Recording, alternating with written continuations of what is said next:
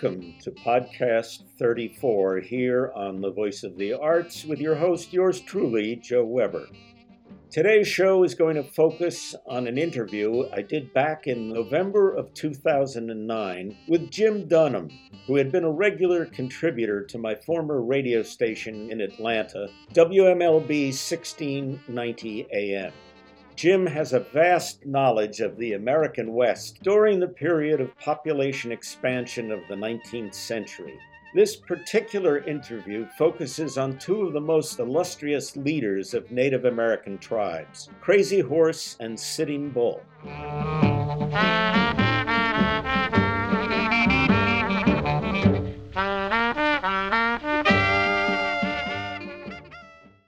Jim, good afternoon. How are you? I'm doing good, Joe. How about yourself? Doing good. You promised you'd be ready to talk about Crazy Horse and Sitting Bull, so I think those would be a couple of good. We really haven't done any Native American personalities since we started doing this kind of stuff, so I think we're kind of due them. And we had kind of talked about Custer and how he is sort of a controversial guy, but is a very interesting guy to study. And one of the reasons he's so interesting is because the men who fought him in battle were so interesting, and Sitting Bull and Crazy Horse are those guys. So, yeah, they're very interesting people.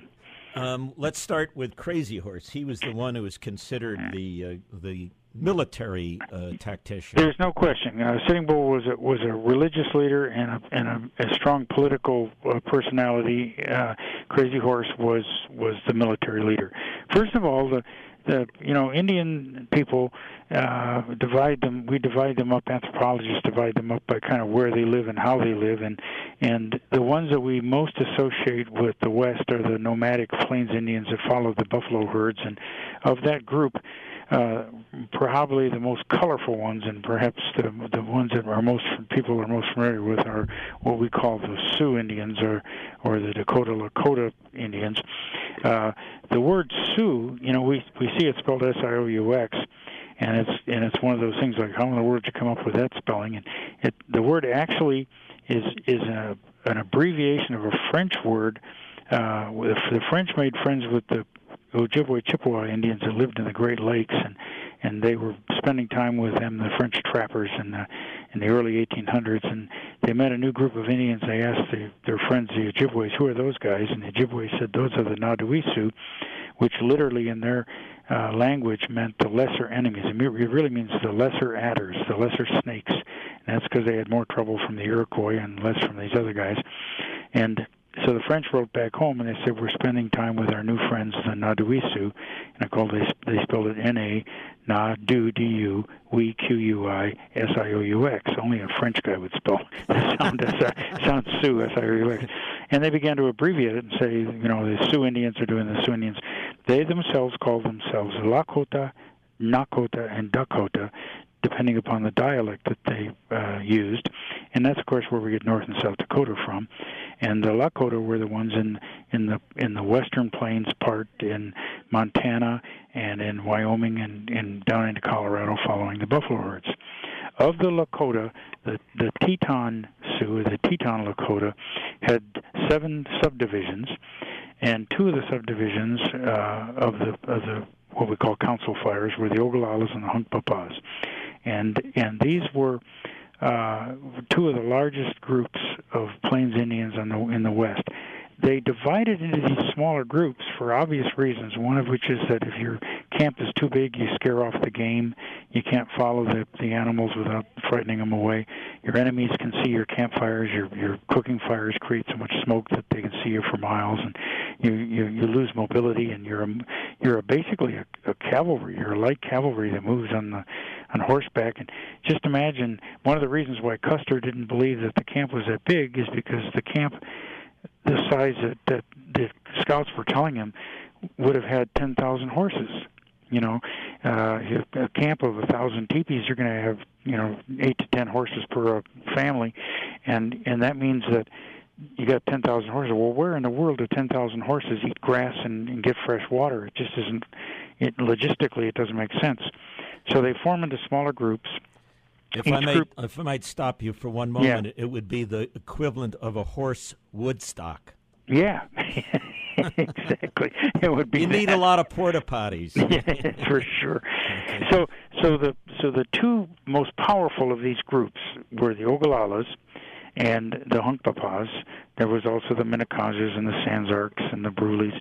But the leader of the Oglalas became Crazy Horse, and Crazy Horse was probably born around 1840, and he rose to acclaim, and he was mainly a military man, head of a military society, but the Indian people elect military men to political leadership.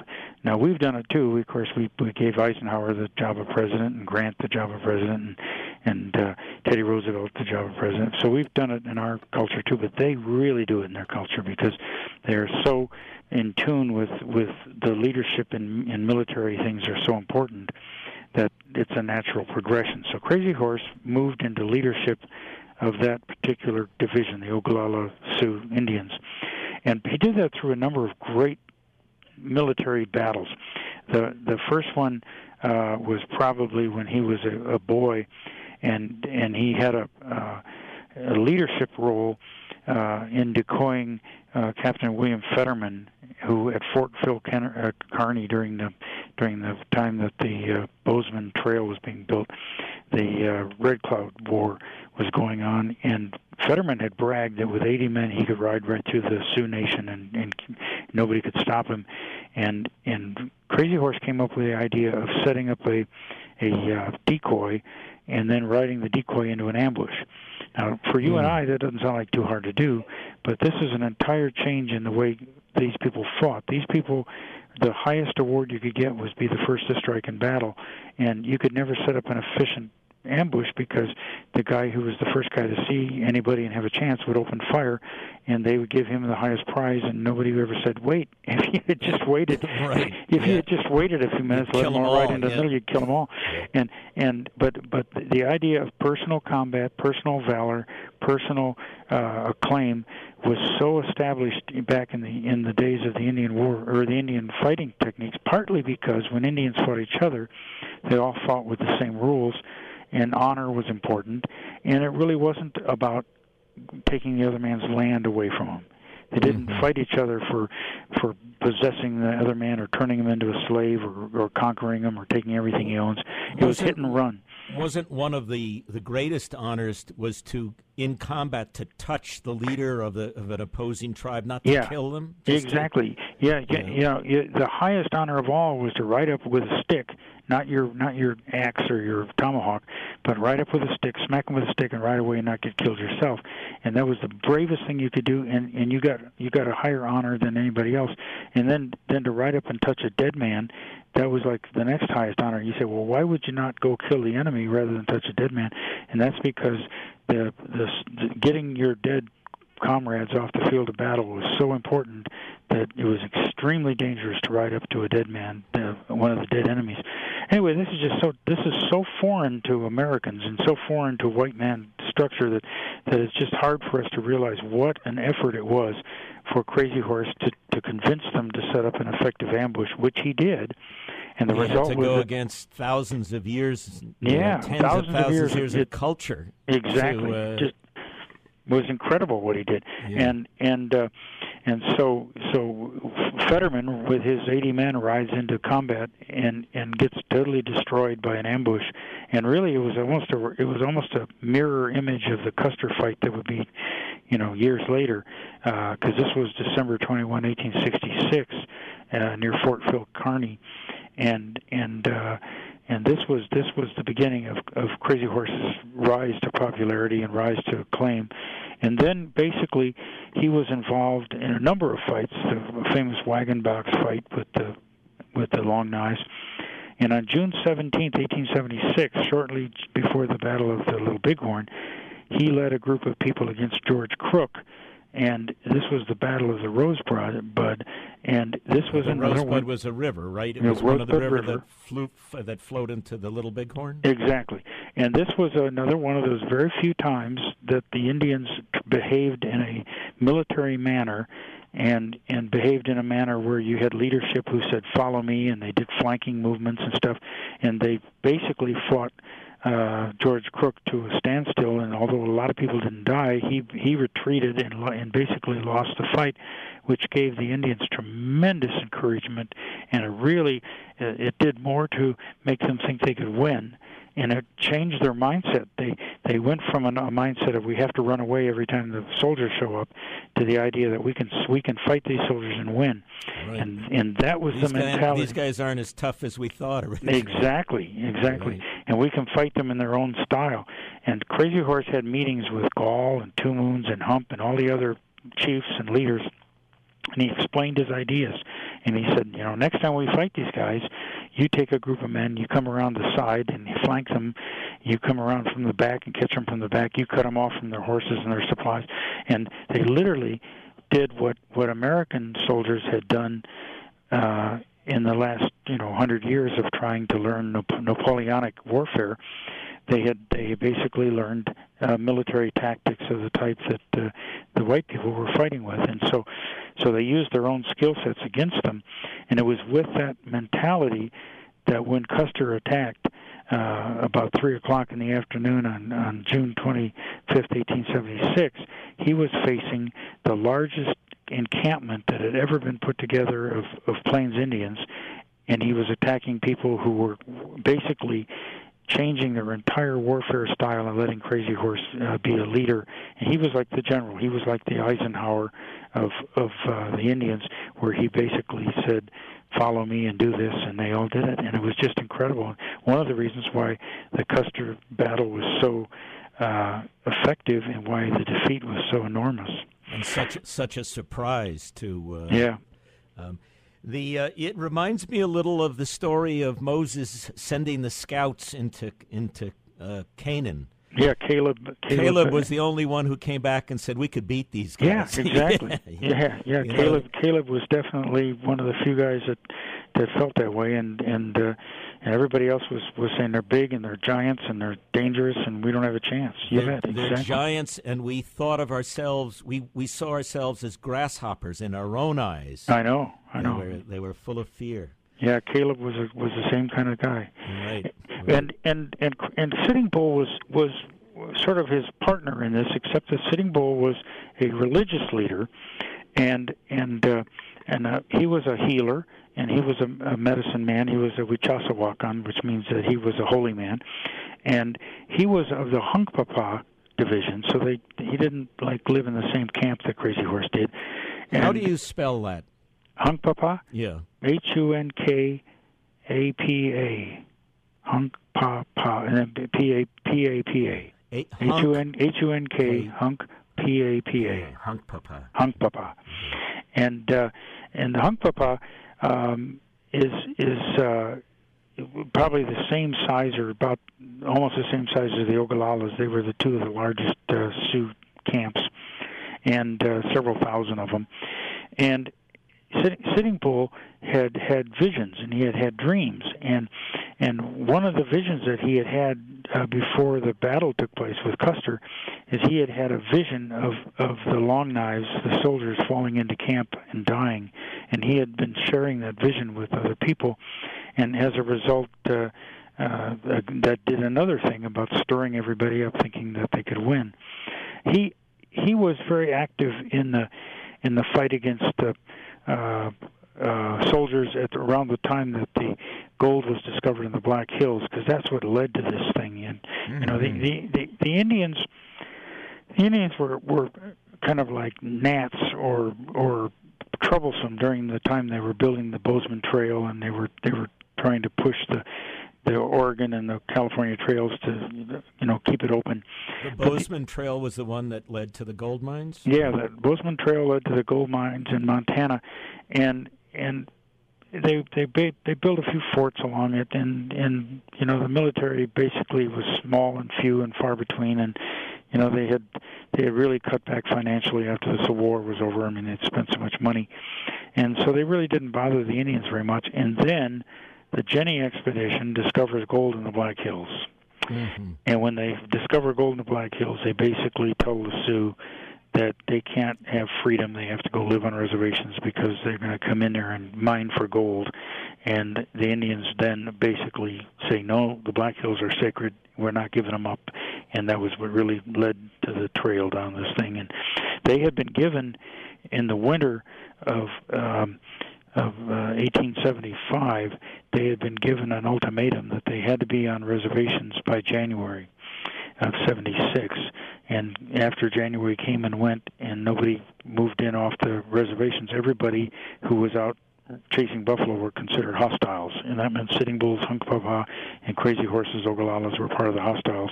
And that's when this campaign, this summer campaign, was put together with Terry and Gibbon and Custer and Crook and all those guys. They basically were going to bring these guys in, put them on reservations so that they could go get the gold. That was the whole. That was the whole thing about motivating it. force. Yeah.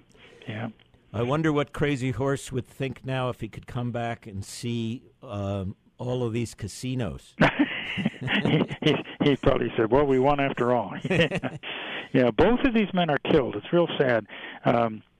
Crazy Horse was killed first. He basically surrendered in May of or let's see, I think it was 77. He surrenders in Nebraska to the military, and then on September 5, 1877, Crazy Horse is trying to take care of his sick wife. He has a sick wife, and he's been told that he can't leave the reservation. He wants to go see a doctor on a different locale or a different reservation, and he puts up a resistance and a fight, and he gets into a fight with soldiers, and one of them with a bayonet stabs him with a bayonet, and he dies. So he lived from 1840 to 1877. Sitting Bull, as soon as the Custer battle is over, Sitting Bull took his people into Canada, and he took his people into Canada and stayed there until 1881. So Canada basically gave him, free rein to have a reserve or to live in Canada, and it was big enough he didn't bother anybody. He came back and surrendered in 1881, and then he joined Buffalo Bill's Wild West. And so he travels with Buffalo Bill, and they go on the road, and he gets to play himself, which is real interesting. He gets to play himself in the theater. He was very impressed with Annie Oakley. He called her Little Miss Surefire, Sure Shot, Little Miss Sure Shot. And then he goes back after he leaves the Buffalo Bill show, and in 1890 he's living on the reservations in the Standing Rock Reservation, and the ghost dance movement spreads. And this was an interesting thing that Wovoka, who was a medicine man among the Paiutes, had said that the Messiah was going to come and rescue and save the Indian people from the oppression of the white man, and that they should get ready for this arrival of this Indian Messiah by doing dances. And they should wear these special shirts with painted symbols on them, and basically it was like a round dance. But they would dance and chant and dance and sing until they would fall in exhaustion, and then when they would wake up, they would say, "Well, I had dreams of the Messiah coming, and that this is all reality, and it's going to be good." And all of the people who were in charge of the reservations, especially James McLaughlin, who was head of the reservation there in South Dakota, they basically panicked, and they called the military and sent telegrams and stuff and said the Indians are dancing, and that means they're war dancing, means they're getting ready for war, and we have to stop them from gathering together. And they talked to or they were going to bring in the military to arrest Sitting Bull because they were afraid he would, as a leader, he would put together a military combat team. And Buffalo Bill said, "This is silly. Don't. This is a religious movement, and you just leave them alone. They'll just dance until they're done." One thing about religious movement, it's either works or it doesn't work, and if it works, there's nothing you can do about it anyway. Right. And if it doesn't work, it'll just die out on its own. Right. Leave it alone. Don't, back away and leave it alone. But they couldn't do that, so the 7th Cavalry comes in and surrounds the reservation with Gatling guns and with Hotchkiss guns and with automatic weapons and stuff, and they basically say cease dancing, and the Indians don't dance, don't stop, and the result was, of course, the Wounded Knee Massacre, which was a horrible time in America's history. They killed hundreds of innocent Indians that should never have been shot down. But prior to the Wounded Knee, which was the last day of December 29, actually not last day, but December 29, 1890, on December the 15th, McLaughlin had asked the military to arrest Sitting Bull so that he wouldn't be a leader in this what they thought was going to be a revolt. And Sitting Bull gets into an argument and fights with the Indian police trying to arrest him, and they shoot him. And so, unfortunately, both Crazy Horse and Sitting Bull were killed in struggles with the military and with their own people. And Jim, we're running out of time here, and I've got to squeeze a couple of commercials in before the news comes up. I want to thank you so much for sharing this information with us. Well, it's a pleasure, and there's some real good books out there. Stanley Vestal wrote a book on Sitting Bull. Dee Brown did Bury My Heart at Wounded Knee. Maria Sandoz did a nice book on Crazy Horse called Strange Man of the Ogalallas. And there's a brand new one that I haven't read yet by a fellow named Kinsley Bray called Crazy Horse, A Lakota Life. But I bought the book, and I'm looking forward to reading it.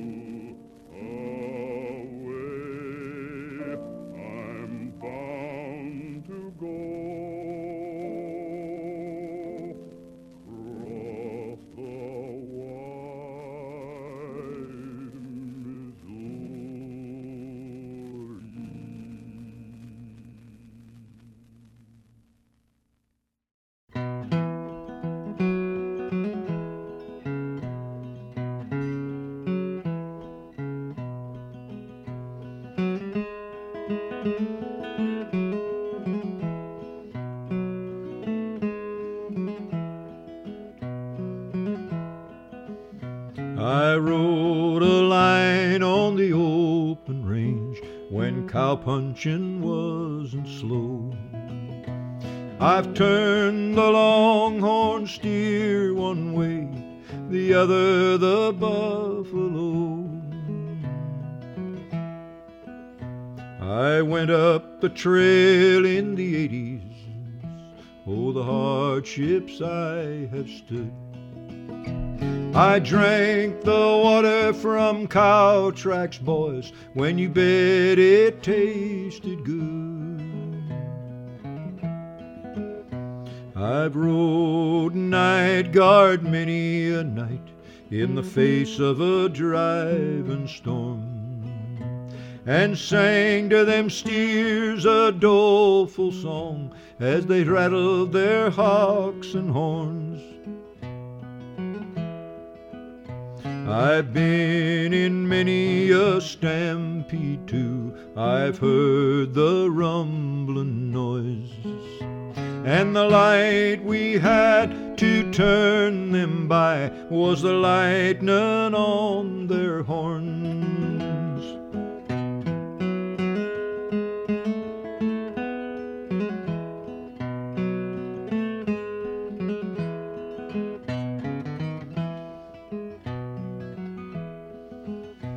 But many a cowboy I rode within is sleeping on old Boot Hill, and the last cow drive was made to Dodge on the Jones and Plummer Trail.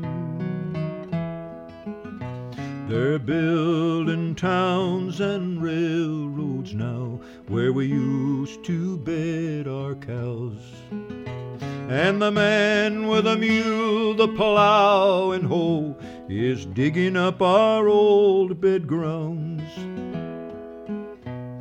The old cowboy has watched the change, seen the good times come and go, but the old cowboy will soon be gone, just like the buffalo.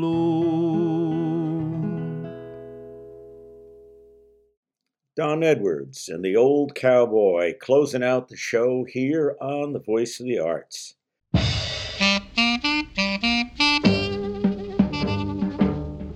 This is Joe Weber saying so long and thanks for listening.